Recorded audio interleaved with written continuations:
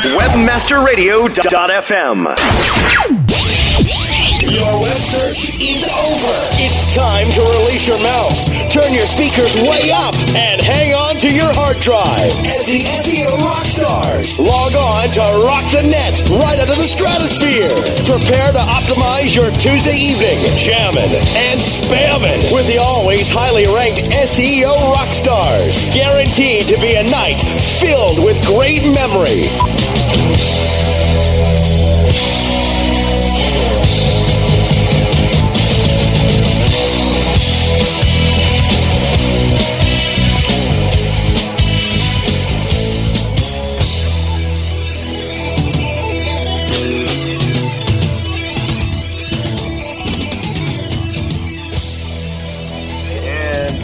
Are live. A couple of live shows in a row. It's April 18th, and Oilman is sitting here with Mr. Greg Web Gorilla Bozer. How you doing, my man? I'm not ready. No, I'm doing good. A little crazy around here. There's a little noise going on because landlord's showing my office during my radio show. Oh, isn't that cool? Nice? Yeah. If that's not corporate, I don't know what is. Yeah, that's great, isn't it? Hey, you're moving. Get out. So you closed the lease on the new place? I did. It's 10 feet away. It's actually right next door, and the funny thing is we don't even have to change our address. We're just going to take the sign off my door. And move it over. Move it over and stick it on the new door. Perfect. So, from that standpoint, it's good. Of course, the construction guy came in, we're doing a little, changing things around a little bit. Yeah. So we had these couple of smaller offices, and I said, hey, I want to take this wall out so we can make it a bigger room and have the programmers in there, right? Yeah. Guy shows up the next day, cuts out the wrong wall. It's like he's on crack or something. That's awesome. So now, if we hear banging, that's him putting back the wall he cut out. It's on the other side of my wall in my office, my current office, so there's a good chance you're going to hear some construction noise today. Fantastic. Yeah. Awesome. But other than that, everything's great. Yeah, I can't complain either. It's been crazy. I can't believe it's Tuesday again. We say this every week, but I think it's just a factor of getting older. Life gets faster the older you get. Yeah, exactly. Speaking of which, yeah, the dates were announced for the Webmaster World thing in Vegas. November 14 to 17. And that's like the week before my 40th birthday. Oh, dude, we're going to get stupid. So I'm feeling a big party coming on. We are going to get stupid.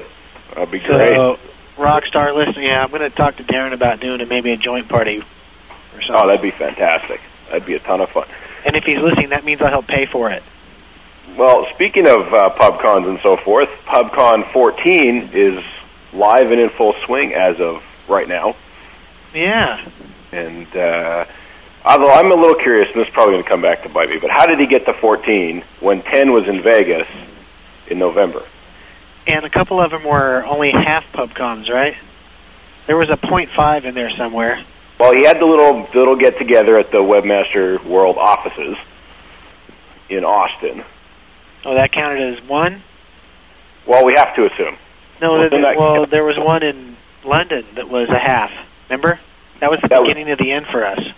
But that was there before Las Vegas, wasn't it? That was back in September. Yeah, that was when. Right. So that was like PubCon 9.5. The 3-week coattail thing.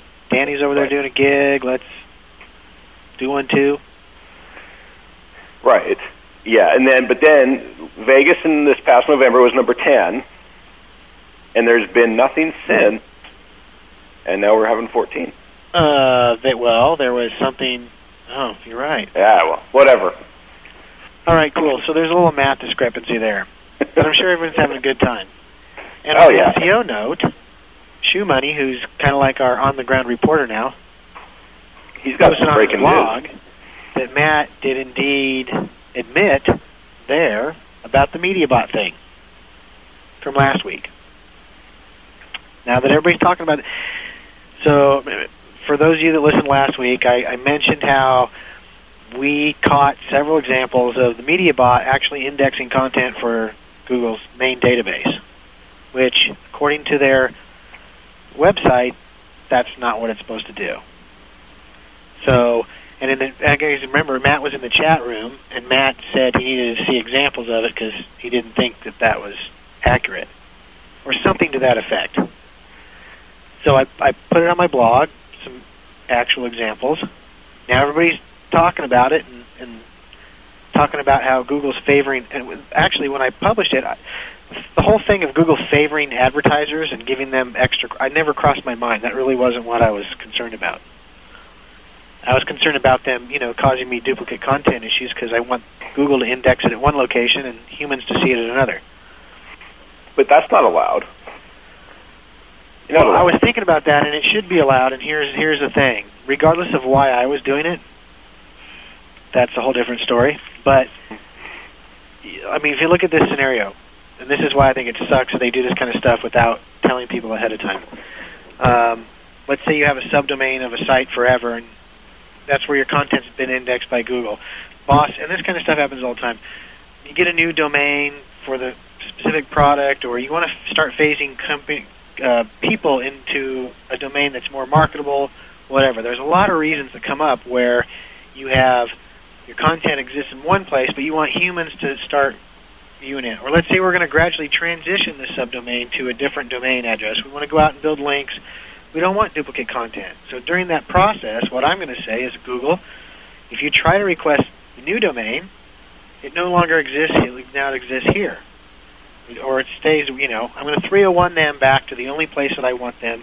Now I'm going to go build links for the new domain and get those in place, but not let Google index it because I don't want to have duplication. But if I'm an AdSense publisher and I'm running ads on the site, Google is now indexing it at the new location, even though I've told it I didn't want to, because they didn't tell me that they're now using the Media Partner bot to crawl. So this is exactly what happened to a client. 30,000 pages got duplicated because we weren't told ahead of time that the Media Bot is now an indexing spider.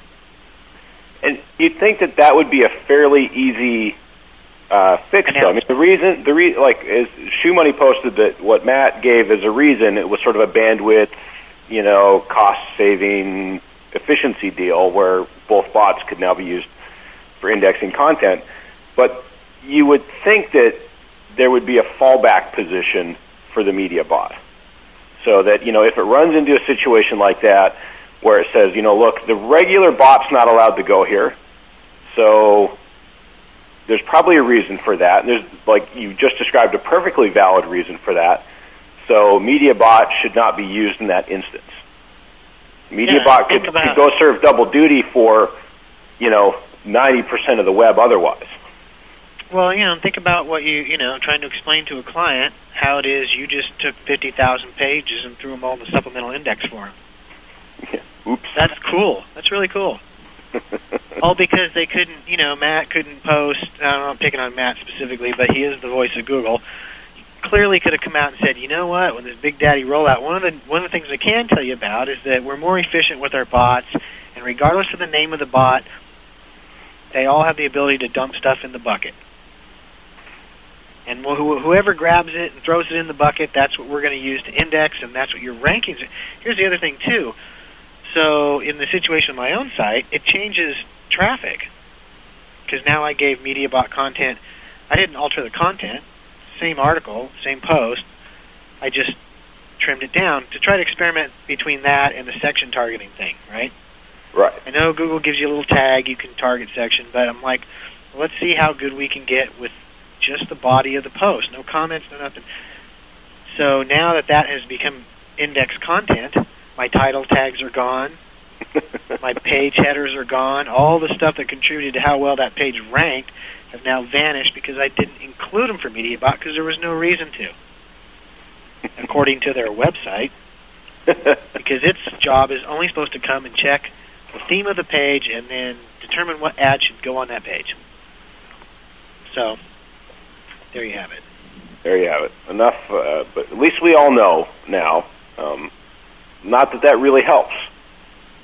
Yeah, and that was the big, Hubbub of the week. So, you know what the other hubbub of the week was? And this is really sad, but Brad Pitt, remember Sexiest Man Alive? Now he's on the top ugly list? He's number 99, or number 100 on the top 100 unsexiest list that the Boston Globe or something put out. Yeah, I actually caught Regis Philbin talking about that this morning. Apparently, I waited around for the plumbers to fix my pipes. It's on rumors of bad personal hygiene. Yeah, I hear he stinks. Yeah, him and what's his face? He hangs out in Africa with, Sorry, but you got to hand it to Gilbert Gottfried. He took number 1. Well, yeah, he should. I mean, seriously, is that the most annoying voice on the face of the planet? I think so. Well, I'll tell you what, before we get completely distracted down a completely non-relevant SEO... No, we're all about relevance today. We're all about relevance. So let's take a break, do a little housekeeping, pay some bills, and when we come back, we'll dive into the so you run your own little SEO biz, how to find clients and all that stuff, extravaganza. Stick around. SEO Rockstars. We'll be back after this short break.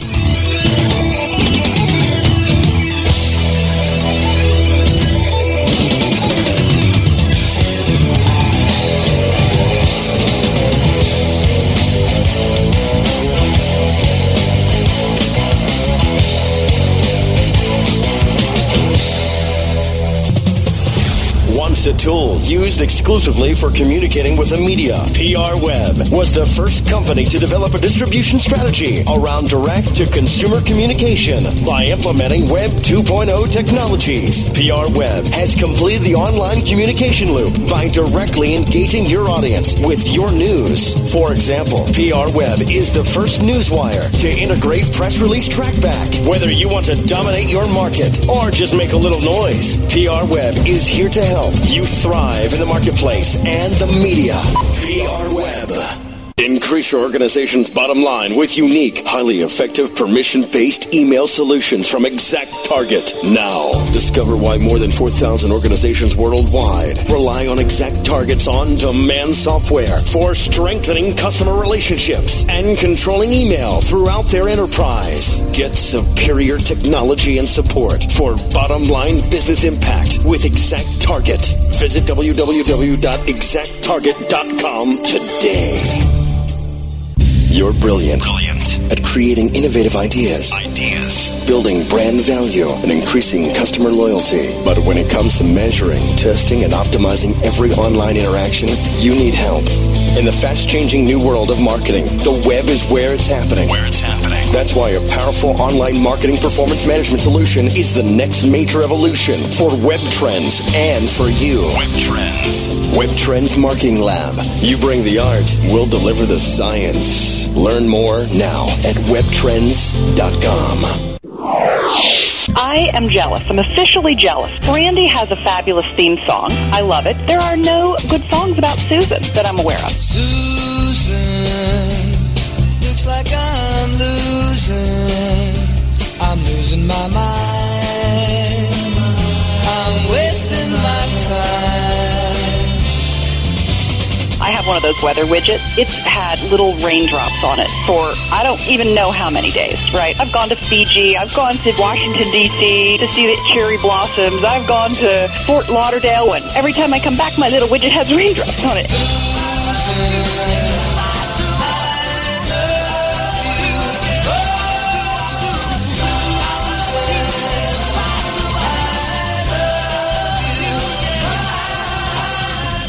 I'm like, break it down.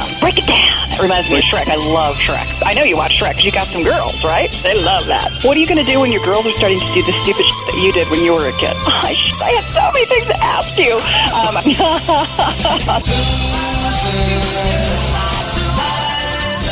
The Susan song, I'm so excited. That's true love, isn't it?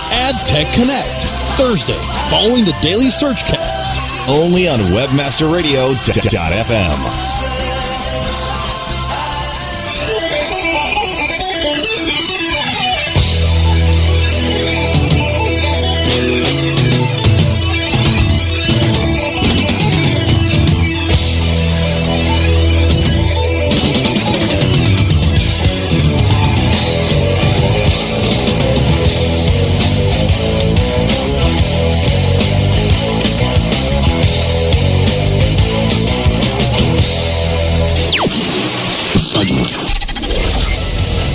commercials off. Now back to SEO Rockstars. Let's rock. Here's your host.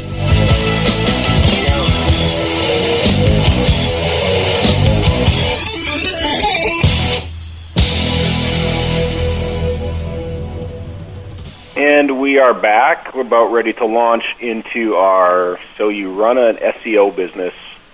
What are you doing wrong? Or you'd like to. You're thinking about it. You're thinking about it. You've heard that, somebody's making some sick money. You want to get in on the cash. We got a few tips up our sleeve here that may help you learn from our pain over the years.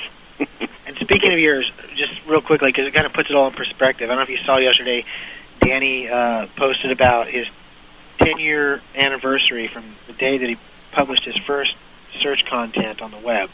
10 years. That is amazing. Fantastic. It was an amazing post because he recapped many of the major stories for the whole 10 years that he wrote about it, and it made me feel really old because I like it was yesterday. I remember the day, just about this time. It was shortly after he published that, first piece, and I was stumbling across that, just going, "Wow, this could be a business. I wonder if I could, do this and make a living at it." And so a lot of these things that we're going to talk about came about, because of things of trial and error that I did over that 10-year period, and how many totally stupid things I did, major mistakes. So fast forwarding, trying to come into this business now, 10 years later, as the solo consultant or the small little shop, it's a lot tougher than it was. Number one, just because of pure numbers, right? Totally. It used to be that there was, this was the business, there was no barrier to entry. It was just easy. It was the same like getting started in the affiliate business way back, when I first jumped into that. There was, you went to Yahoo, searched for Phenermine, there was only 12 websites. 12. Well, in the summer of '96, there was probably, obviously there was more, but it really felt like there was 20 people who read Danny's thing. We all sent him $10 or whatever it was to fund and Eric Ward was the first guy to fund the future of Search Engine Watch. And, that was it. There was all those potential keywords and companies and projects, and really just, literally you could fit, less than 100 people probably that even knew what SEO meant, or what it might mean down the future. So it was a lot easier to get established and go out and start squeaking out a living than it is today. Today, it's really all about in-house. Everything's moving dramatically in that direction, and more companies providing training for in-house people, and so the agencies that are still out there are having to fight harder because the companies that want to think about hiring them, their attitude is, you may not produce for me, so if I'm going to spend the money, I'd rather do it in my own company where I can oversee the people. Where I can easily fire them and yell at them. Right, where I can hold them accountable, and if I'm going to invest this money, I'd rather invest it building something in-house because I'm not 100% confident that you're really going to do what you say. And unfortunately, that is a big thing that we fight in this business, especially those of us that are still pretty small. And I think that it's going to be imperative over the next few months, years, that the small guy gets into performance-based stuff. I really think that's the only way you compete in that space, is being able to differentiate yourself by saying, hey, I'll put my money, my time where my mouth is. And in that situation, it becomes easy to convince a company that's thinking about taking stuff in-house to give you a shot. It's not as easy to say, hey, pay me this money up front, and things will be good, but they might not. Well, the other side of competing against the in-house, too, is that when you're pitching to somebody, you're saying, look, I'm going to charge you $5,000 a month, let's say, $60,000 a year, and they know that they're not getting you 40 hours a week, Monday to Friday, sitting at the desk working on their website. Right. And so it feels more cost effective to them to say, look, I can bring somebody in-house for $60,000 or $70,000 and have way more time in production. And then you look over their shoulder every hour, make sure they're really doing stuff. Right. And then you're fighting that's all well and good, but we're putting ourselves out there as experts, basically saying we're worth far more than what you can get for $60,000 a year. If you want me 40 hours a week, it's going to cost you unbelievable amounts of money. Oh, yeah. Way more than they'll pay. So that's part of the battle as well. I found the most effective way to combat that, at all was getting involved in the community, getting well known on Webmaster World and and search engine forums before that, speaking at the conferences, all that kind of stuff. That's gold. People go, man, the guy's up there talking about this stuff. He must be good, and that goes a long way to defeating that. Well, and it does a couple things too. Number one is it gets you out of, name recognition is a good thing, but specifically from a speaking circuit or blogging or doing something where people are reading, what happens is it allows you to attract clients that are beyond that educational point. Now, see, when I started, I had to go out and teach people what search was and convince them it was a good idea because nobody knew. I mean, it was like cold calling. Even if the person called you for something else, it was like, hey, can you help me build a website? And then it turned into this big song and dance, with my spreadsheets and whatever facts I could scrape up, and here's what I did for the guy before you. Even though he didn't pay me, I had to pay him. Let me do it, those kind of things.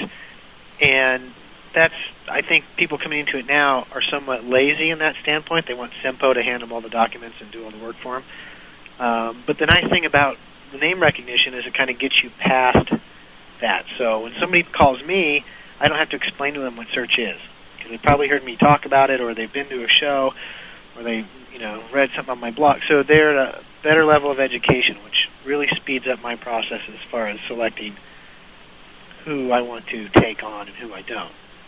So that's definitely critical. And that leads really into one of the first points that we were going to discuss today is how do you filter your clients? So you're out there and you're starting to get some inquiry, getting a little bit known, you're knocking on doors, you got some people asking for proposals. You don't want to just take every single one of them on. No. And like you say, we're in a position where we're getting inquiries from people that have got some knowledge, know what they're talking about a little bit, whatever. Those are the people you want to work with.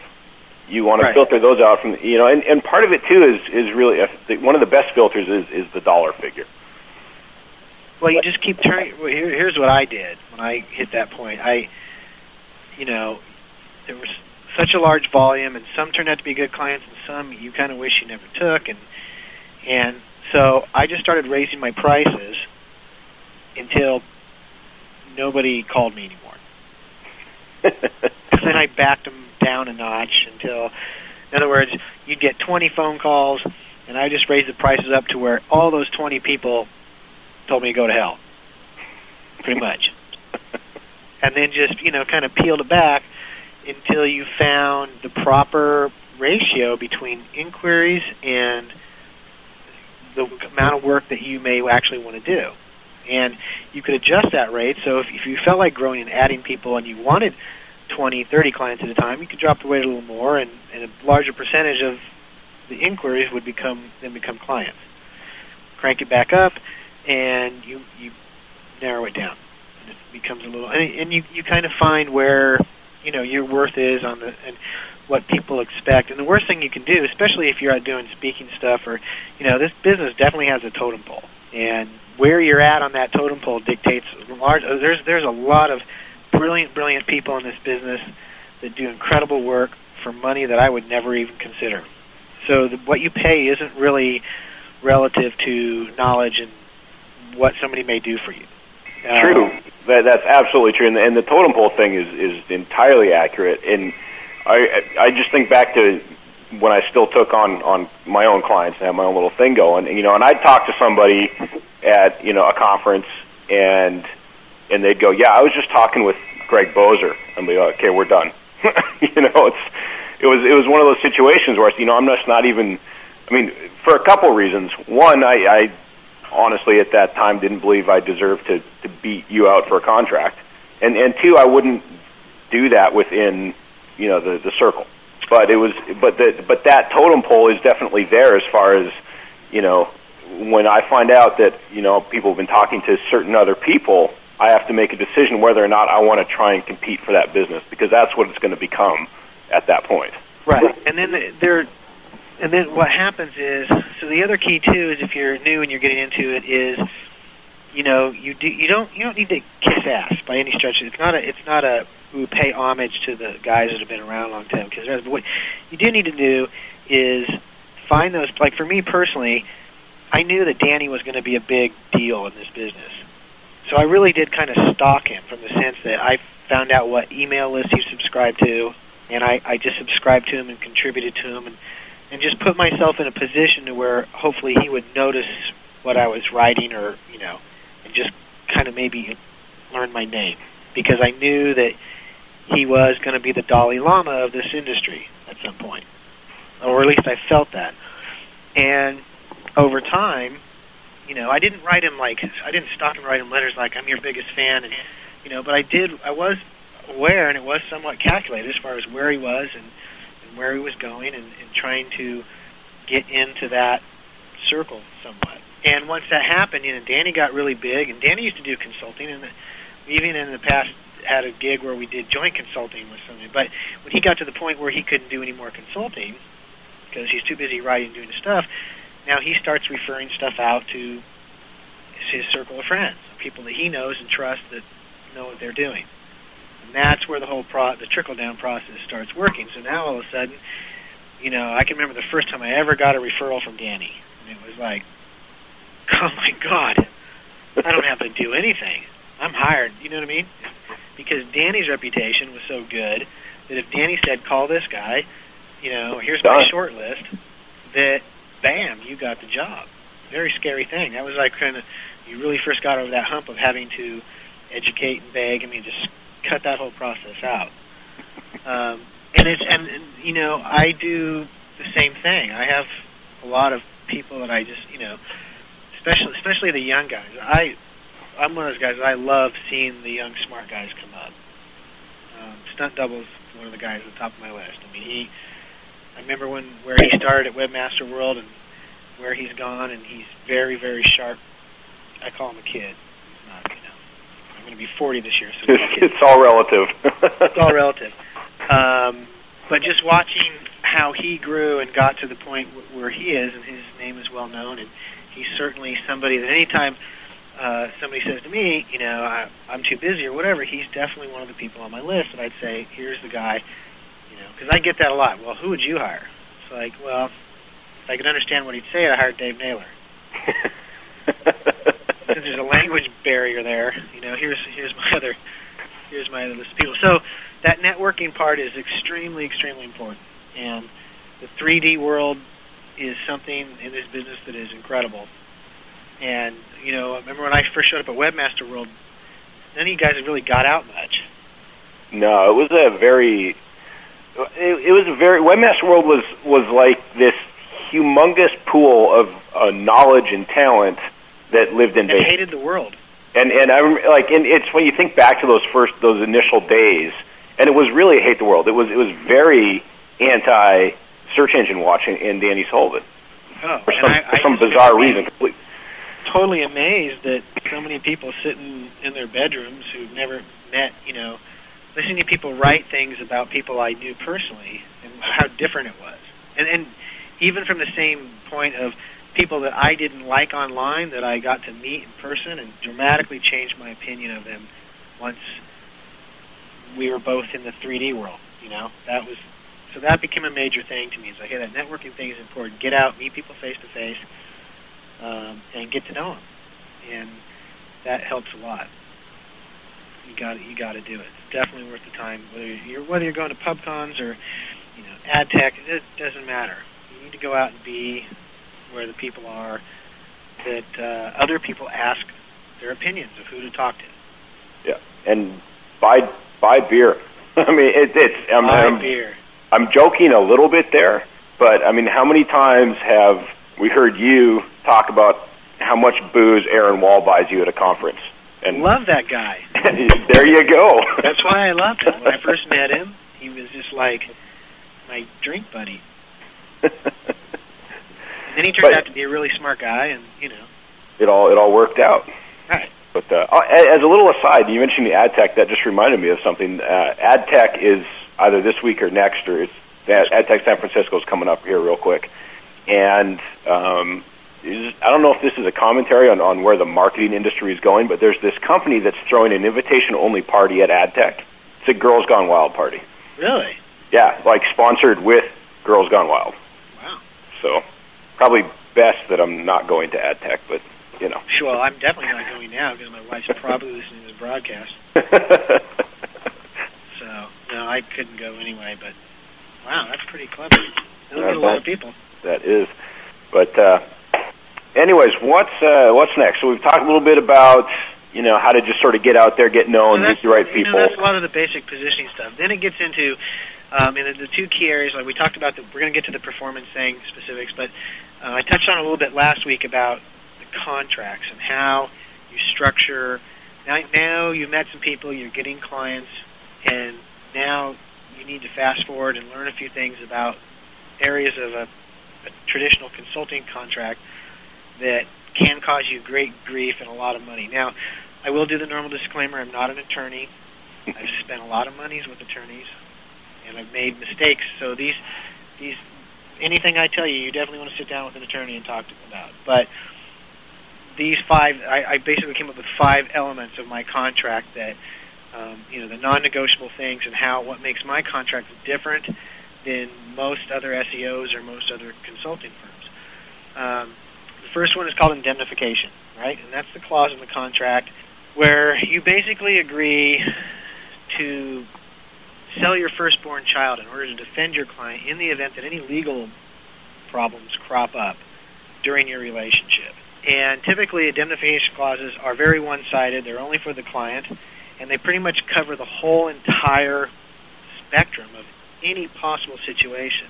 So one of the things when I, first started doing contract work with agencies, I sat down with an attorney, and one of the first things we talked about was indemnification can be two ways. It can be a two-way street. You can make the client agree to protect you as well. And when you're dealing with third-party situations, it becomes very important. So as an example, let's say you're doing contract work for an agency, and the agency has the Fortune 500 client, and you're coming in. Sometimes the client knows you exist, and sometimes they don't. And your contract is with the agency. So I'm making commitments and promises to them, and then somebody at that agency is turning around and making possibly a separate set of commitments and stuff to the actual client. So let's say the agency does something, client gets torched, gets pissed, finds out that the consultant involved sues you both. Right? Right. Truly can happen. If your indemnification clause isn't mutual, then you're screwed. And you have no control over what that agency did or did not say to that client. So you could easily end up in a situation where you're having to defend yourself against a big corporate monstrosity because they don't feel like they got their money's worth for their SEO. And a lot of times what it turns out is the agency's off making promises that you would have never made in a million years. So the key is you got to have a clause that says, hey, I'll agree to protect you, but vice versa. You got to do the same thing for me. And also you want to restrict that clause to where it just covers basic negligent acts, errors, and omissions, the kind of thing your insurance would cover. So if you get liability or errors and omissions insurance, they'll tell you the kind of things that are covered. You don't want it to be so broad that they can just force you to pay for. So that one's very important because that stuff does come up. The next one would be agreement termination, stipulating how and under what circumstances this contract that you sign with the client can be terminated. Most contracts, stock ones, because what happens is we all start out and go out to Nolo Press or wherever and we get a stock, because you can't afford an attorney, right? So you go get they're all over the web, stock consulting agreement. Most of those agreements say that either party can cancel in 10 days with written notice. Well, that's not good. Now, that can be good for you, but when there's a limited amount of clients that you can take, you'll find at some point in your career that during the course of, after you've signed a contract with somebody, you'll have somebody else come along that maybe offer you more money, but you just can't handle them because you made this 6-month commitment. And so part of it's for protection of the client as well, because it can be very easy to be in a situation where you say, oh, I'm the one doing the 10-day writing thing and canceling it. But in the bigger picture, there's no real incentive. You're going to get a better quality client if they understand that the only way that they're not liable to pay the full amount of this contract is if I seriously breach it, and it's something I can't remedy in 14 days. In other words, they have to give me notice and say, hey, we think you're breaching the contract and we want out. You got 14 days to fix it. And if they cancel or quit or anything else happens during that time, they still owe the money. I still owe the work. They still owe the money. That helps. That clause will help weed out a lot of people that may say they want you for 6 months. What they really want to do is suck your brain for a couple weeks and then put the project on hold and go off. In the meantime, you potentially passed on other work. So kind of a mutual protection thing, but when you get those clients that will really commit to the term of the contract, much better working arrangement. Next one, intellectual property rights. This one's a pet peeve of mine, and I had a situation one time where we were doing SEO for a client, and we had developed kind of a custom IP delivery application, and through the course of this arrangement, we took our software and installed it onto their system and allowed them to use it. With a lot of contracts, that company can own the rights to that software and turn around and market it. And that's exactly kind of what happened. This client thought it was so neat that they turned around and started packaging the software up and selling it to their friends. And under the idea that, hey, you're work for hire. I hired you to write whatever you create during the term of this contract, I own. Okay? Lesson learned, I don't do that. I am not a work for hire kind of guy. Anything that we create, if I create a document, a best standards document for your staff or any kind of training material or any kind of, I do not relinquish the copyright to that material. I own it, and I will give you a non-revocable license to use it beyond the term of the contract for free in the manner it was originally developed. And anything beyond that, you have to ask me permission to distribute it or share it with anybody or those kind of things. Same thing, if a client comes up to me and says, hey, we're developing this secret SEO application. We want to pay you as a consultant to help us with it. Well, one of two things are going to happen. Number one, either I'm going to say no, or they're going to agree to put my name on any patents or anything else that come out of it. Right. So if they're not willing to share the intellectual property, I'm not willing to contribute my knowledge of business to make their product better, because I don't ever want to be in a situation where they own something that I potentially can no longer use for other clients. So my contract is completely opposite. Pretty much my contracts say the client agrees to sign all intellectual rights to anything we create over to us. And we'll pay for, securing those rights, but they basically, unless there's a separate agreement, they're not going to get my work for hire. And that one can be, and I personally think that's probably where most SEOs cheat themselves on their value, is the idea that, I'm going to crack this stuff out and you own it, and, you can do whatever you want with it. That's absolutely a huge thing. I never ran into that. I don't have programmers, which was kind of nice to not have to do that. But you just go digging through all those, these different websites that have chronicled our industry, and there's just lawsuit after lawsuit out there of addressing this sort of thing. Well, you get people in. The other thing that happens a lot is I get other SEO consultants that want to hire me, so they can turn around and teach what I teach to their clients.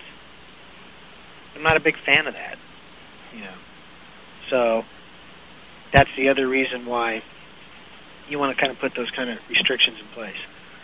The other thing, too, is confidentiality. All contracts have that clause in it. That needs to be mutual, just like the indemnification. you're going to tell your client over the course of a relationship a lot of stuff about you, how your business works, the industry as a whole, competitive advantages you may have. A lot of it is because you're trying to convince them that you're the greatest thing since sliced bread. There's a lot of stuff that, even if you don't stop and think about it, that can come out in a 6-month, 12-month relationship that you don't want them turning around and spouting off to other people. So, just in the same way that you agree to keep everything they say confidential and not talk about it if it's not public knowledge, they need to do the same for you. So, throw that in the clause. And the last real big one is resolving disputes. You've got to make sure that that happens in your jurisdiction. I killed a huge deal with WebMD one time because they would not, we couldn't come to an agreement on this term. I'm a little tiny guy. If there's a disagreement, I am not going to agree to go to New York to fight big Fortune 500 company with their team of lawyers in the state of New York with their rules. They're going to have to get on a plane and come to little old Southern California, where I can utilize my attorneys that I've worked with forever who know the laws of the state. And I would say that that is definitely something you should be willing to kill a deal over. It's home field advantage. Home field advantage. I'm always the home team, and it's just totally non-negotiable. And then because it can cost you so much money, they can literally bury you, and they will. You know, and I've never had a legal dispute crop up, but there's always situations where, and especially when these other things come into play, confidentiality. Oh, they think you linked something. No, I didn't. Okay, well now we're going to sue you. We're going to sue you in the state of New York. The costs get run up really, really quick.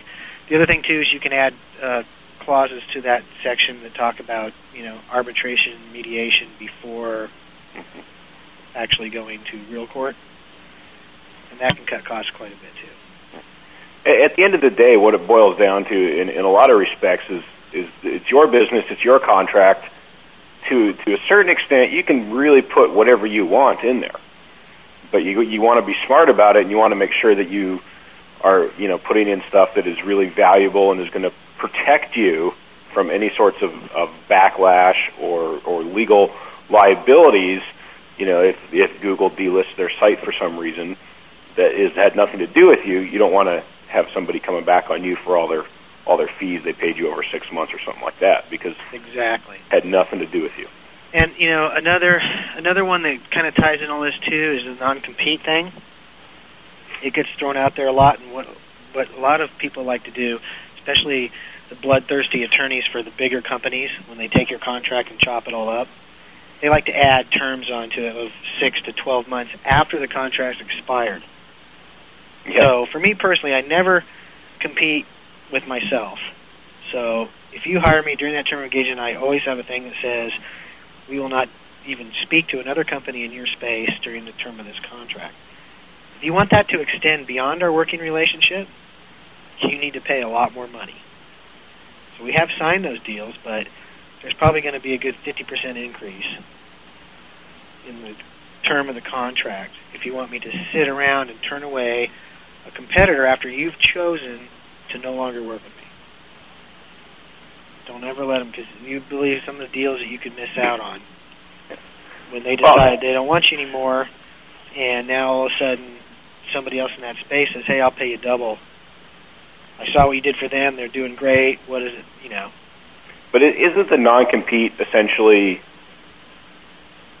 kind of unenforceable, or is there a difference between a non-compete in this situation versus a non-compete in, hey, I worked for this agency and now I'm going to work for this other agency? Well, here in the state of California, general non-competes are fairly hard to enforce, and they're typically restricted geographically, or they have to have a reasonable time limit on it. So, but a 6-month one, that might actually hold up. But even if it doesn't, the point being is it opens you up for potential, because whether or not you'll win, it's going to cost you. It's still going to cost you, and especially if you miss those other points that we talked about earlier, like the jurisdiction. So if you think about that, you decide, hey, you get this great offer, but you signed a thing saying you won't compete. You don't think it's a similar thing, but they do. It's 2 months after the contract's expired, and now they come after you. oops, you forgot to stipulate where this is going to be fought and that it needs to be mediation. You know, if you have mediation, you go before a mediator, that guy makes a decision, and it's over and done with. It doesn't cost anybody much of anything. But if you didn't have those other things in place, that's an area where you could get totally tripped up. Well, and as an aside to that, keep your eyes open, any of you up-and-comers out there that think about accepting a job at iProspect. with the you can't ever work on a computer again in your life, no compete clause. Right. Yeah, and that's the thing, you just strike those out from the get-go. But the other thing that these things, because the other thing too is like when I start this process, I'm really upfront with clients that my contract is a little different than what they're probably used to.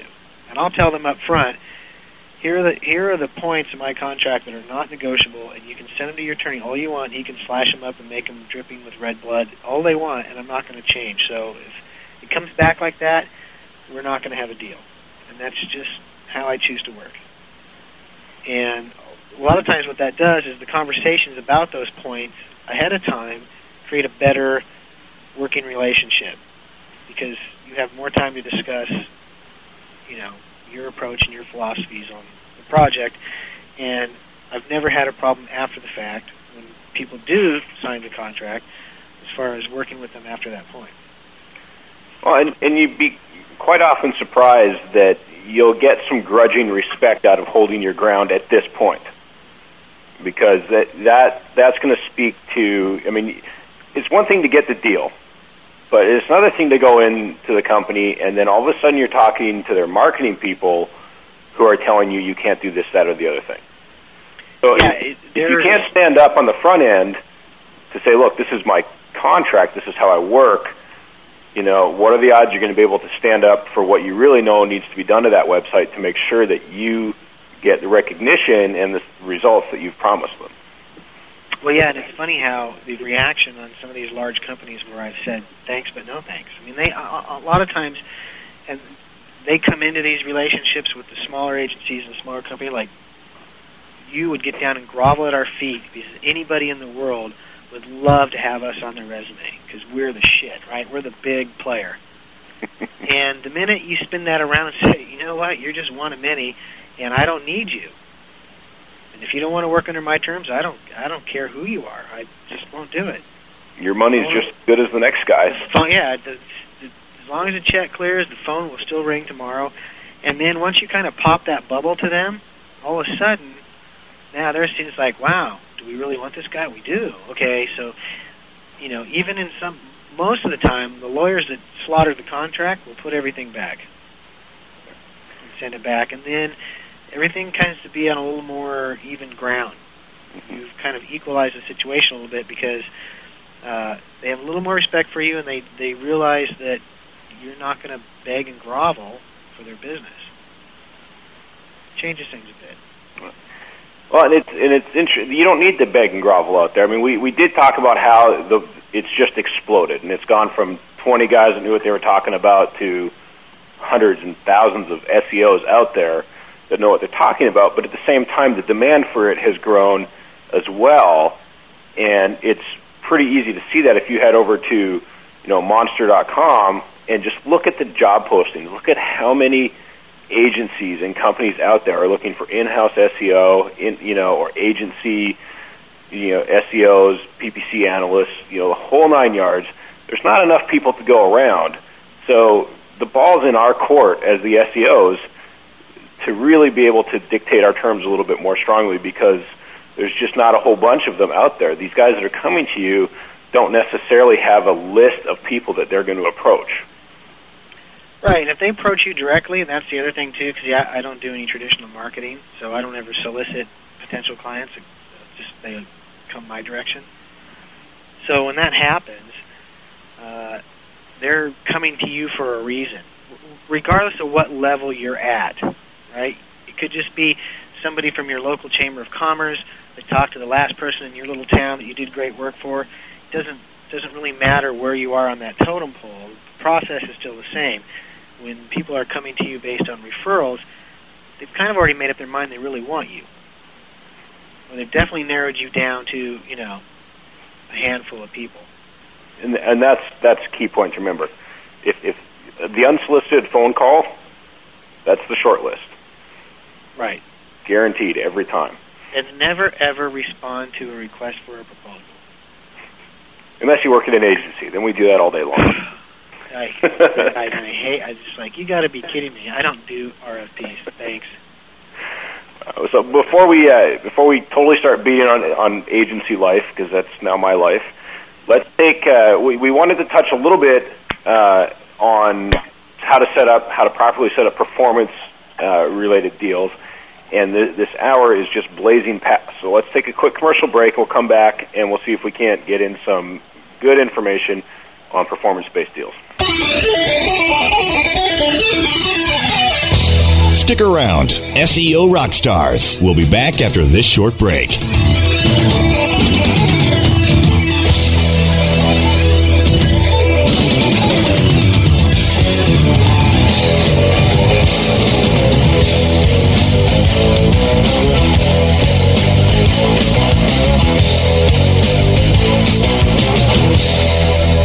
ClickTracks, all new version 6. Prepare to segment your visitors and build custom reports on the fly with the most comprehensive and intuitive web analytics programs on the planet. Dan Noyes, president of Zaphoria.com, writes, ClickTracks is like a religion to us. We rarely consult our clients on site or campaign changes without first seeing what ClickTracks reveals. Sign up for your free trial today. Your only risk, you may end up in our next commercial. ClickTracks.com, turning your future into a fortune.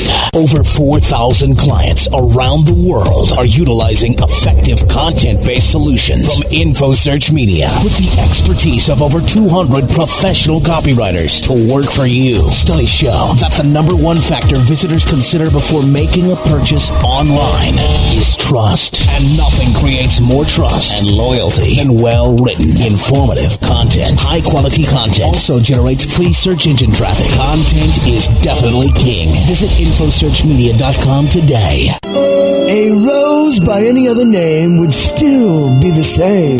Move over, Shakespeare. You need to differentiate yourself from your competition. Do it by aligning yourself with a company who has earned the trust of Jupiter Media, the NHL, and Lionsgate Films, among others. Moniker.com is the most secure ICANN accredited register on the planet, offering you domain registration, hosting, domain sales, and acquisition services. Wrap that up with 24/7 support. That's your winning combination. MONIKER.com.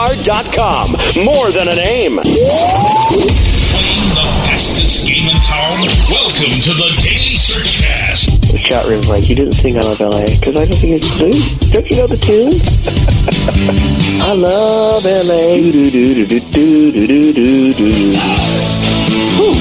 All right. I love LA. You know that song? We love it. Oh, come on. Randy Newman gets no respect. All right. The Daily Searchcast with Danny Sullivan. Tuesday through Friday mornings at 11:30 a.m. Eastern. Only on Webmaster Radio.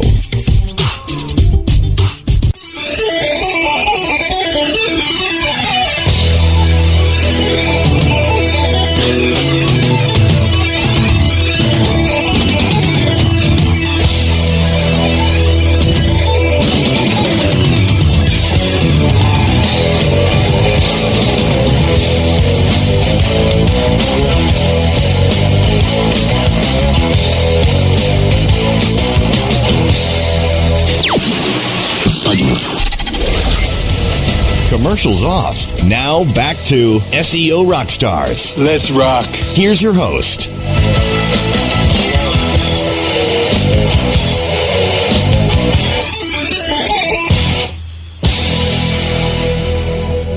And we are back into the final stretch of the So You Want to Be an SEO Extravaganza show. The final stretch that might be an extended version of the show. Well, if we, I'm thinking we might have to bring this back and finish it up next week.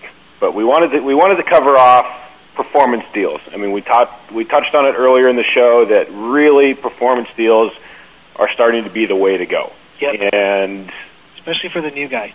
Especially for the new guy, because it's no risk. It's like an affiliate deal. It's an exclusive affiliate deal with you and the client. It's going to give you unique proposition to get the job over somebody else, especially if you're competing with more well-known agencies that don't necessarily mean that they do good work, but they have a name.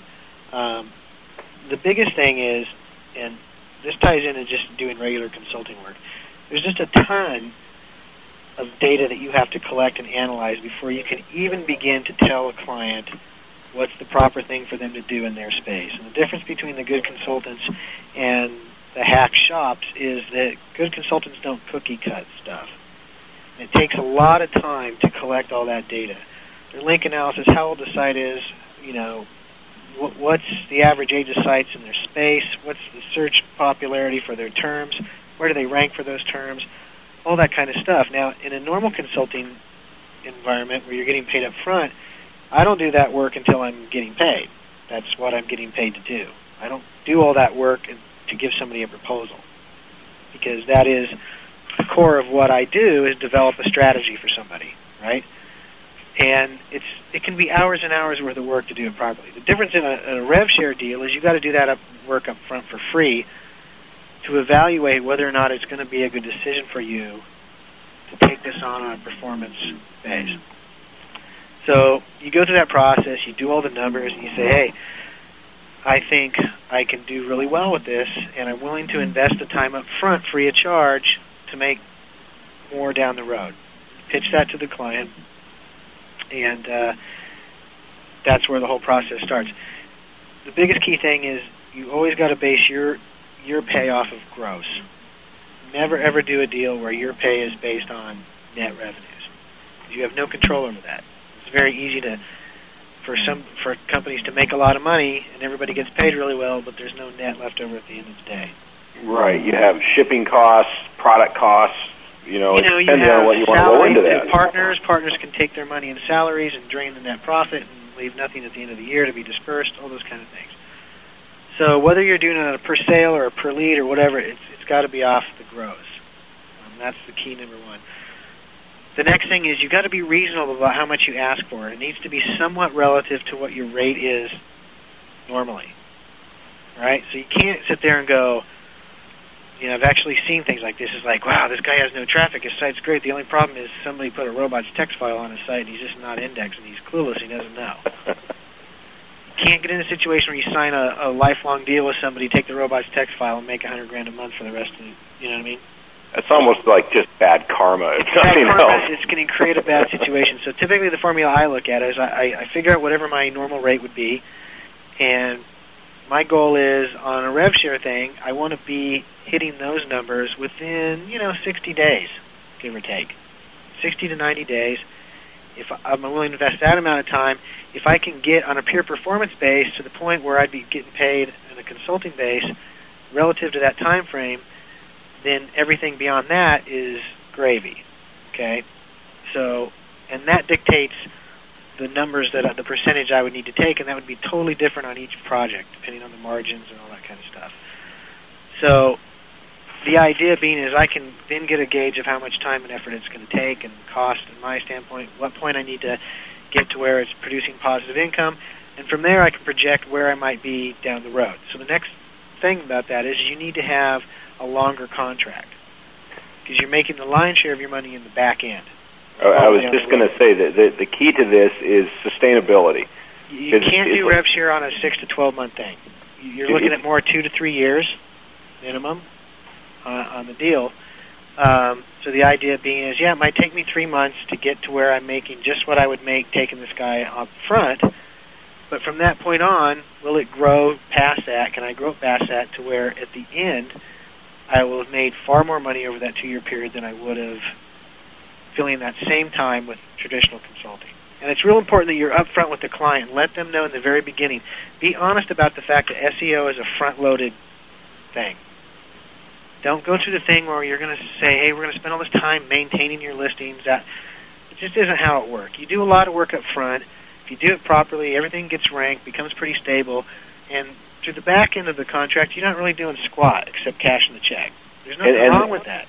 And that completely maps over to both sides, performance-based or just regular consulting based. You look at SEO as a project, and say, look, this project is going to cost you on a 1-year contract, $5,000 a month. It's going to cost you $60,000, and I'm just offering you this payment plan. If you'd rather give me $60,000 right now, then you can do that, and it'll be done. Exactly, and that's typically totally the way I frame it. It's like, basically you're going to pay me X amount of percentage for the course of 3 years for work that I'm going to do in 6 months. And so that leads into the next thing, is that you have to have a sunset date on your contract. It's unrealistic to tell somebody that, hey, you're going to save them this money up front, but they're going to pay you for life. So at some point you really do have to hand the traffic back over and let them walk away with it. Like I said, 2 to 3 years is a pretty reasonable amount of time, and what you'll find is funded companies that have the cash will be very open to doing that. Their attitude is, I have no problem paying you 3 times what you would have made 2 years if you perform. 4 times. They don't even care. And plus, since they can see the light at the end of the tunnel, you don't run into that pissy merchant thing. All merchants start their affiliate programs, and then they start cutting these checks to the crackheads that are huge. And the next thing, what do they want to do? They want to find a way to trim down their dependency on their affiliate network. They want to cut commissions. They want to put in different redirects on the URLs, all kinds of stuff, because they're going, wow, we're just giving away too much money. If the client knows that at some point down the road his income's going to jump even more because you're going to be phased out, they're much cooler about writing the check. And number 2, a lot of times they keep you around anyway. Yeah. Well, and they know that you are far more incentivized under this program than to just get them satisfactory results and then sit back, ride out the rest of your contract. Everybody's kind of happy and whatever. But under a performance-based deal, the better you do, the better everybody does. And if they're paying you 3 and 4 and 5 times what your contract would have been, they're making 3 and 4 and 5 times what they would have made otherwise. So everybody's buying new cars. And if something hiccups and they get dropped, I'm not going to be sitting there saying, well, Google's updating. It'll be 6 months before we can do anything. Yeah, you're going to bust your ass to figure out why. I'm going to do my best to chase somebody down and find out what the hell is wrong and get it fixed. Absolutely. Because my gravy train has ended. That leads into, but you still need to have, in other words, with these contracts, typically the way we do them is there's a certain level of performance that has to be met in the first year. That can be based on, all this stuff is negotiable, but overall visibility, we do visibility scoring stuff where we can say, hey, right now, based on this set of keywords, you're the 20th most visible website across search engines. And in 12 months, if we don't have you moved up 5 spots, then you can get out of the contract early. So that's another key thing. Because the other thing, if somebody's locked into a long-term deal that's rev share, but you're not really performing very well, you put them in a position of not being able to hire somebody else, and they're really not gaining anything. So it's got to be performance in increments. So typically you say, hey, here's the first 6 months are going to be rebuilding your site or doing all that kind of stuff, and then if we hit this certain number at the end of 12 months, then the contract's going to automatically renew. In other words, we have to earn our keep in the first chunk. If we do that, then it automatically extends and there's no way out and you're going to pay us on the extent of it. If we don't hit those numbers, one of 2 things could happen. We could renegotiate, or you could just say, hey, it's not working, and leave at that point. And so you got to be somewhat realistic of what those early numbers are, and you have to make sure that you put a clause in there that stipulates that if you don't make the numbers due to their inaction that you can document, then it renews anyway. Yeah.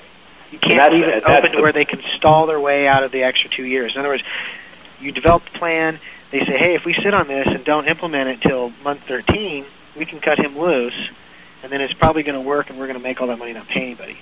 Well, and you run into that on both sides. Once again, that's very common on both sides, especially in today's internet business world.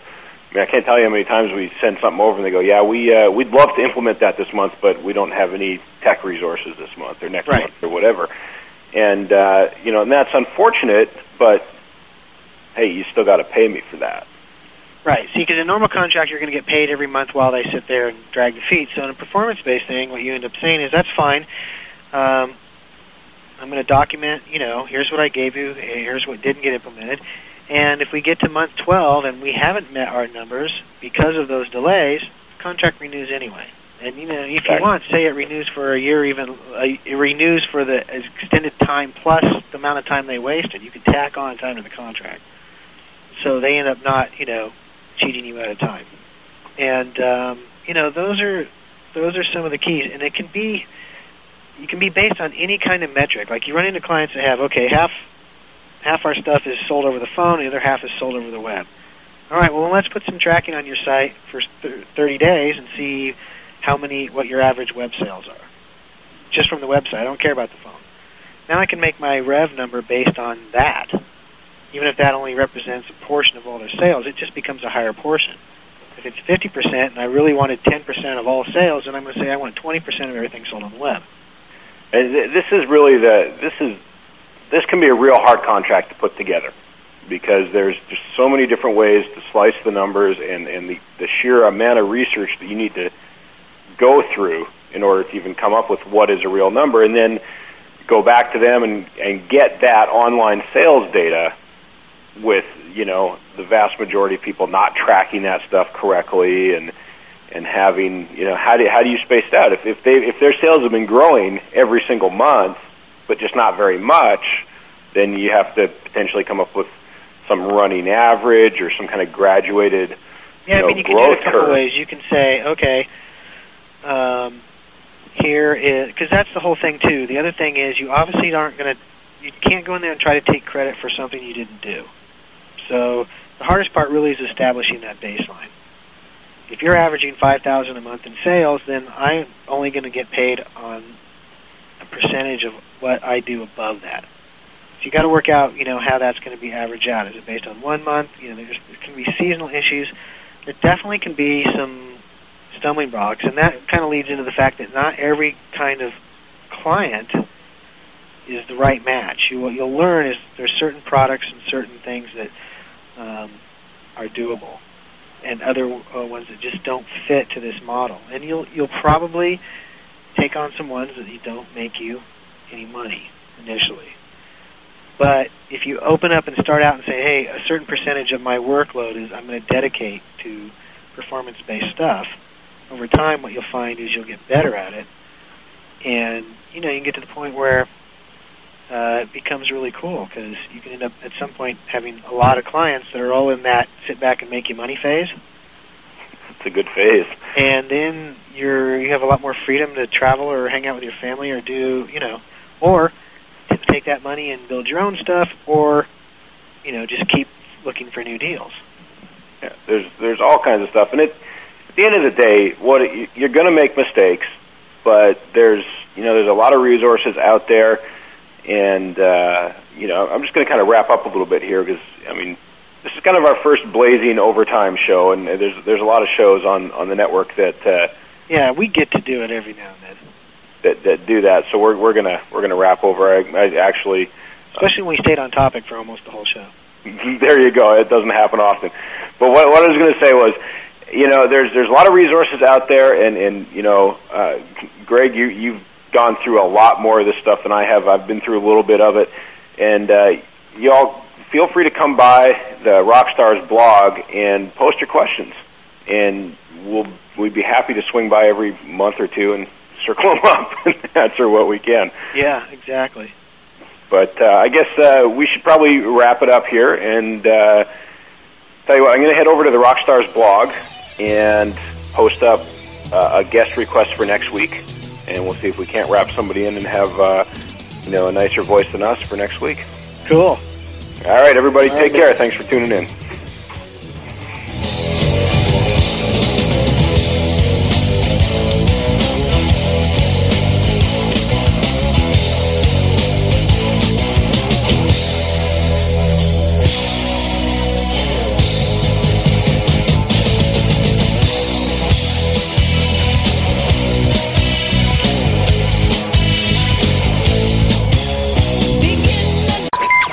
WebmasterRadio.fm.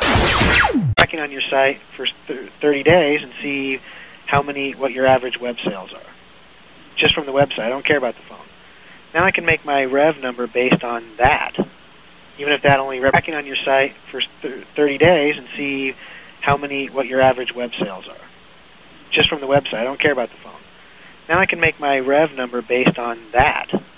Even if that only tracking on your site for 30 days and see what your average web sales are. Just from the website. I don't care about the phone. Now I can make my rev number based on that. Even if that only tracking on your site for 30 days and see what your average web sales are. Just from the website. I don't care about the phone.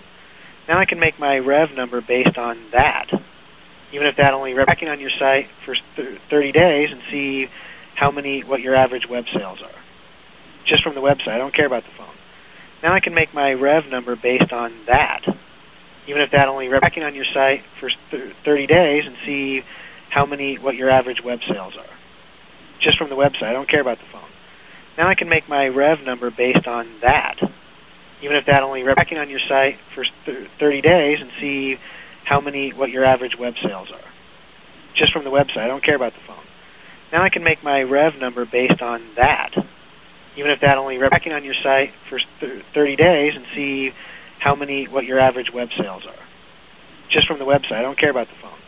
Now I can make my rev number based on that. Even if that only tracking on your site for 30 days and see what your average web sales are. Just from the website. I don't care about the phone. Now I can make my rev number based on that. Even if that only tracking on your site for 30 days and see what your average web sales are.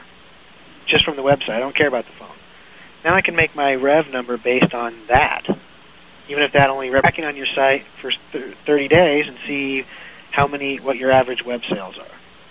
Just from the website. I don't care about the phone. Now I can make my rev number based on that. Even if that only tracking on your site for 30 days and see what your average web sales are. Just from the website. I don't care about the phone. Now I can make my rev number based on that. Even if that only tracking on your site for 30 days and see what your average web sales are. Just from the website. I don't care about the phone. Now I can make my rev number based on that. Even if that only tracking on your site for 30 days and see what your average web sales are. Just from the website. I don't care about the phone. Now I can make my rev number based on that. Even if that only tracking on your site for 30 days and see what your average web sales are. Just from the website. I don't care about the phone. Now I can make my rev number based on that. Even if that only tracking on your site for 30 days and see what your average web sales are. Just from the website. I don't care about the phone. Now I can make my rev number based on that. Even if that only tracking on your site for 30 days and see what your average web sales are. Just from the website. I don't care about the phone. Now I can make my rev number based on that. Even if that only tracking on your site for 30 days and see what your average web sales are. Just from the website. I don't care about the phone. Now I can make my rev number based on that. Even if that only tracking on your site for 30 days and see what your average web sales are. Just from the website. I don't care about the phone. Now I can make my rev number based on that. Even if that only tracking on your site for 30 days and see what your average web sales are. Just from the website. I don't care about the phone. Now I can make my rev number based on that. Even if that only tracking on your site for 30 days and see what your average web sales are. Just from the website. I don't care about the phone. Now I can make my rev number based on that. Even if that only